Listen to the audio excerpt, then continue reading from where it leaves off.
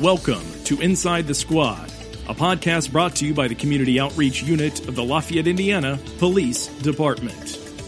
Inside the Squad is hosted by Lieutenant Brian Gossard and Sergeant Scott Galloway.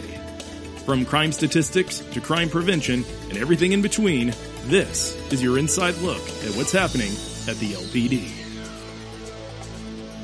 Welcome to our second Rapid Fire Cast. This is a podcast we're doing in between our normal monthly podcast, just on a special topic or something that's going on in the community or our police department. So today we have with us Lieutenant Brian Gossard. How's it going, Brian? Going well. And we have a special guest, new to the group, Shana Wainscott.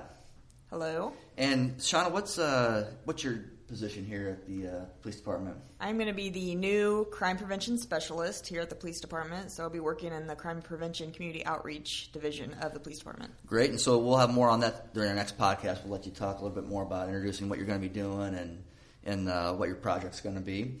And our special guest today is Katie Huber. You go by Katie or Catherine? Katie. You go by Katie, all right. And Katie, tell us a little bit about what your job is at the police department and what it means to you to be a dispatcher. My official title is CAD administrator, but I'm the dispatch supervisor. I supervise 26 dispatchers right now, but up to 28. And then it means a lot to me.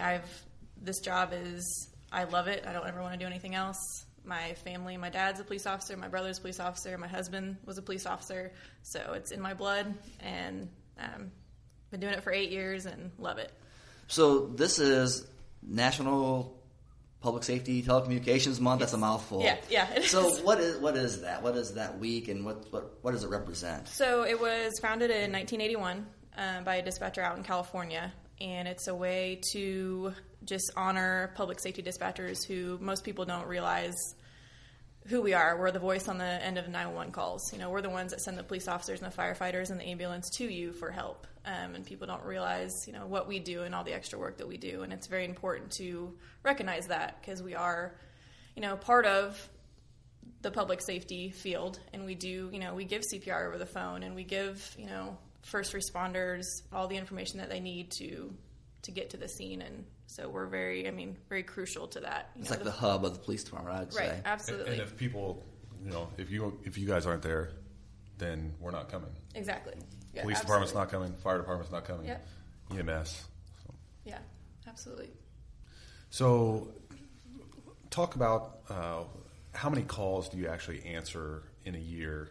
I think that would give people a good idea of how busy the city is and what the range of calls that you answer.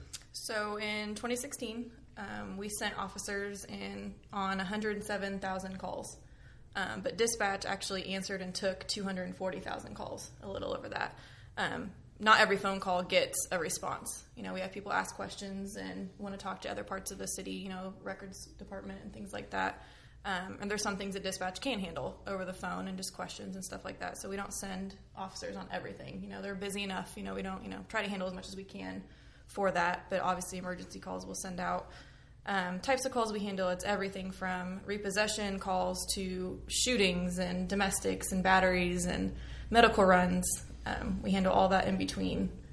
And how do you train for that? Because that seems like a wide array of calls coming in. How do you teach somebody to on 1 minute handle, a lost dog call, and the next minute you're handling a very serious, maybe an assault or something like that? How do you train somebody to do that? It takes a long time. Your training is usually from 4 to 8 months.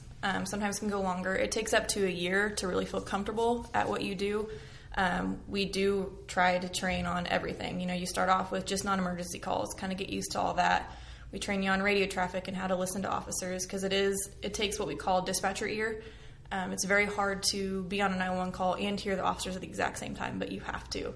Yesterday I took a 911 call of a domestic, and while they're screaming in my ear, I had to take a traffic stop for an officer because, my other partners were also on 911 calls and busy. So somebody's got to take that for the officer. We have to keep them safe just as well as the citizens as well. So we take it step by step, and we make sure before they get out of training, they try to get all those ranges of calls so they handle all that. And we have a big, huge binder, that we give them and has every single nature code and every single call that they might take. And we teach them what could happen. And so talk about the ebbs and flows of calls throughout the day. sometimes you might be slow, sometimes you might be overwhelmed. Can you talk a little bit about that? So every shift is different. We have 3 different shifts. We have day shift, afternoon shift, and midnight shift. And our day shift calls, we have a lot of transfer calls, people who want to talk to the mayor and up to records and detectives and stuff like that during the day. We also get a range of unwanted guests and accidents, and obviously there's a lot of traffic out there, so we get a lot of that stuff during the day as well. Afternoon shift gets a mix of both. They get the transfer type calls, and then they get the in progress calls. And then midnights is usually all in progress.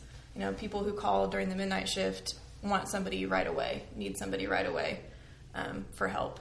And those are just the different kind of range that we have, and understand that we take all types of calls and we'll handle all that.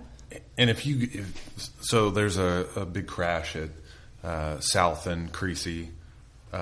You may have 15, 20 people call in at the same time just about that one incident. Absolutely. How do you manage handling all that call volume at the same time when there's only a few of you responsible for the whole city? For those, we try to get questions in very quickly. So we want to see first if the person's involved. If they're involved, we want to keep them on the phone because they'll obviously have the most information.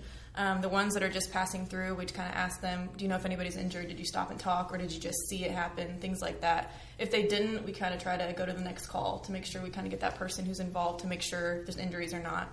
911 calls are always answered. So if we can't answer them, they go to the sheriff's department. The sheriff's department can't answer them, West Lafayette Police answers it, then Purdue, then it goes to surrounding counties.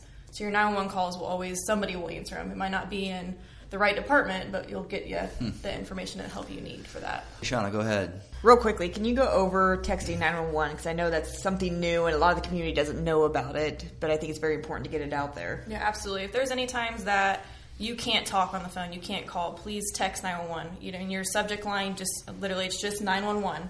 And type that in. We want your location. Your location is the most important thing. We can't help you if we don't know where you are.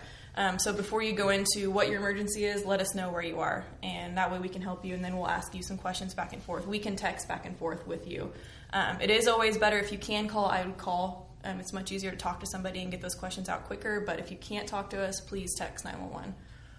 And so to wrap up here, you had written an open letter to to your dispatchers that work down there.